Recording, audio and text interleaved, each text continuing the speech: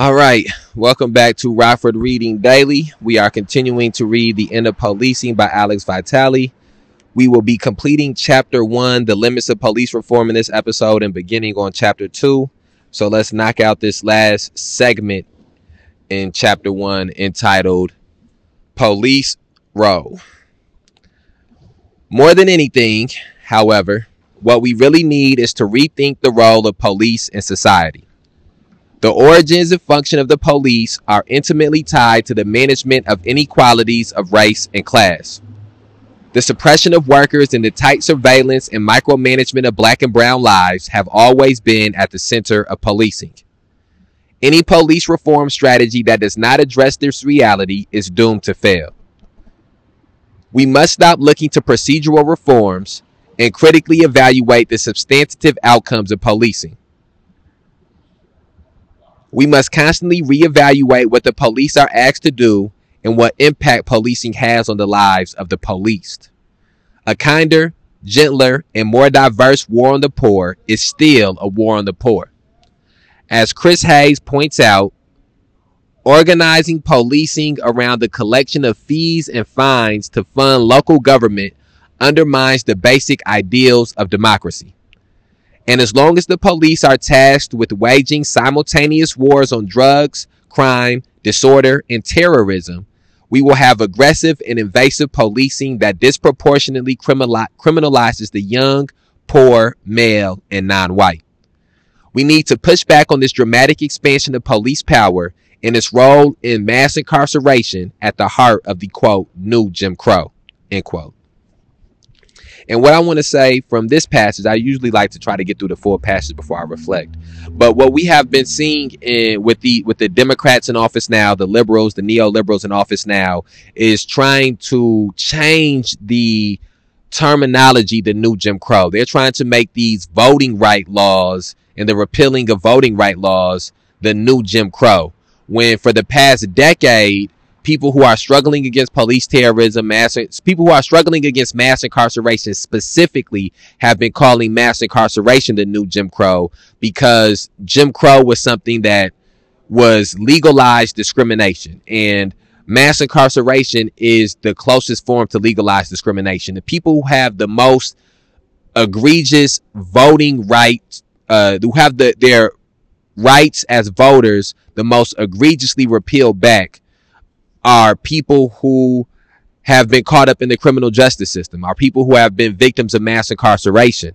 And the people who are discriminated against in employment, the people who are discriminated against in housing, which leads to their children being discriminated against in education, are people who have been victims of mass incarceration, people who have been caught up in the criminal justice system. And so I think that we have to make sure we are combating people who try to call these voting laws the new Jim Crow. Mass incarceration is the new Jim Crow. What we are witnessing is a political crisis. At all levels and in both parties, our political leaders have embraced a neoconservative politics that sees all social problems as police problems. They have given up on using government to improve racial and economic inequality and seem hell-bent on worsening these inequalities and using the police to manage the consequences. For decades, they have pitted police against the public while also telling them to be friendlier and improve community relations. They can't do both. A growing number of police leaders are speaking out about the failures of this approach. In the wake of the tragic deaths of 5 police officers in Dallas, Chief David Brown said, quote, "We're asking cops to do too much in this country. We are. Every societal failure, we put it off on the cops to solve. Not enough mental health funding, let the cops handle it. Here in Dallas, we got a loose dog problem. Let's have the cops chase loose dogs. Schools fail, let's give it to the cops. That's too much to ask. Policing was never meant to solve all those problems." End quote. We are told that the police are the bringers of justice. They are here to help maintain social order so that no one should be subjected to abuse.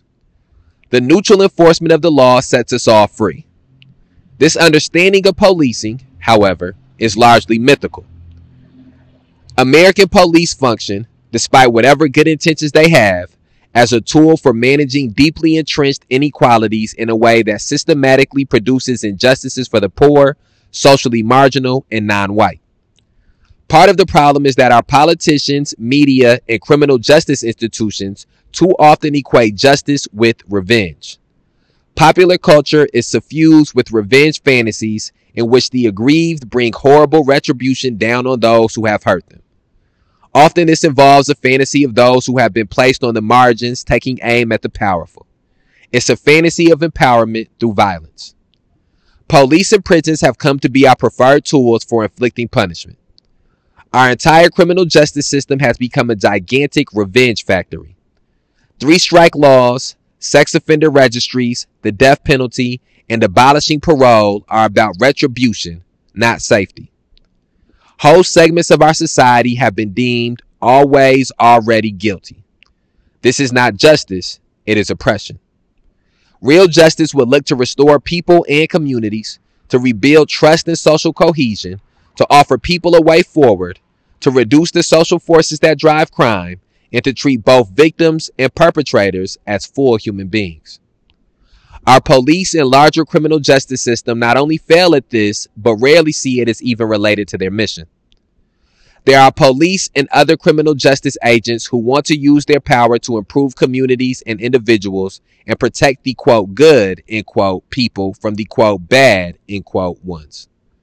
But this relies on the same degraded notion of punishment as justice and runs counter to the political imperatives of the institutions in which they operate. There are growing numbers of disgruntled police officers across the country who are deeply frustrated about the mission they've been given and the tools they've been told to use. They are sick and tired of being part of a system of mass criminalization and punishment. This is especially acute among African American officers who see the terrible consequences of so much that police do in their communities. Some are beginning to speak out, such as the NYPD 12, who filed suit against their department for its use of illegal quotas. Many more, however, fear speaking out. But not all police mean well. Too many engage in abuse based on race, gender, religion, or economic condition. Explicit and intentional racism is alive and well in American policing. We are asked to believe that these incidents are the misdeeds of a, quote, few bad apples, end quote. But why does the institution of policing so consistently shield these misdeeds? Too often, when biased policing is pointed out, the response is to circle the wagons, deny any intent to do harm, and block any discipline against officers involved. This sends an unambiguous message that officers are above the law and free to act on their own biases without consequences. It also says that the institution is more concerned about defending itself than rooting out those problems. Is our society really made safer and more just by incarcerating millions of people? Is asking the police to be the lead agency in dealing with homelessness, mental illness, school discipline, youth unemployment, immigration, youth violence, sex work, and drugs really a way to achieve a better society? Can police really be trained to perform all these tasks in a professional and uncoercive manner?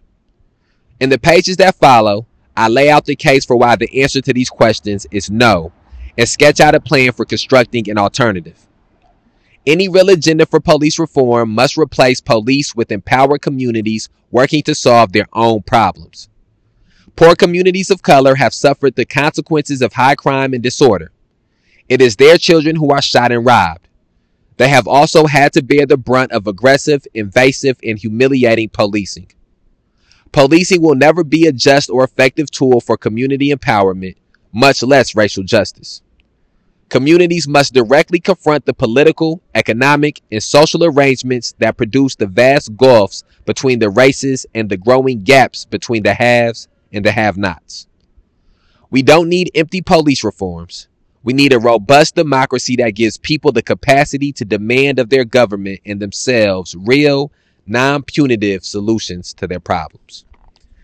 And then that brings us to the end of chapter 1, the end of chapter 1, the limits of police reform, and it brings us to the beginning of chapter 2, the police are not here to protect you.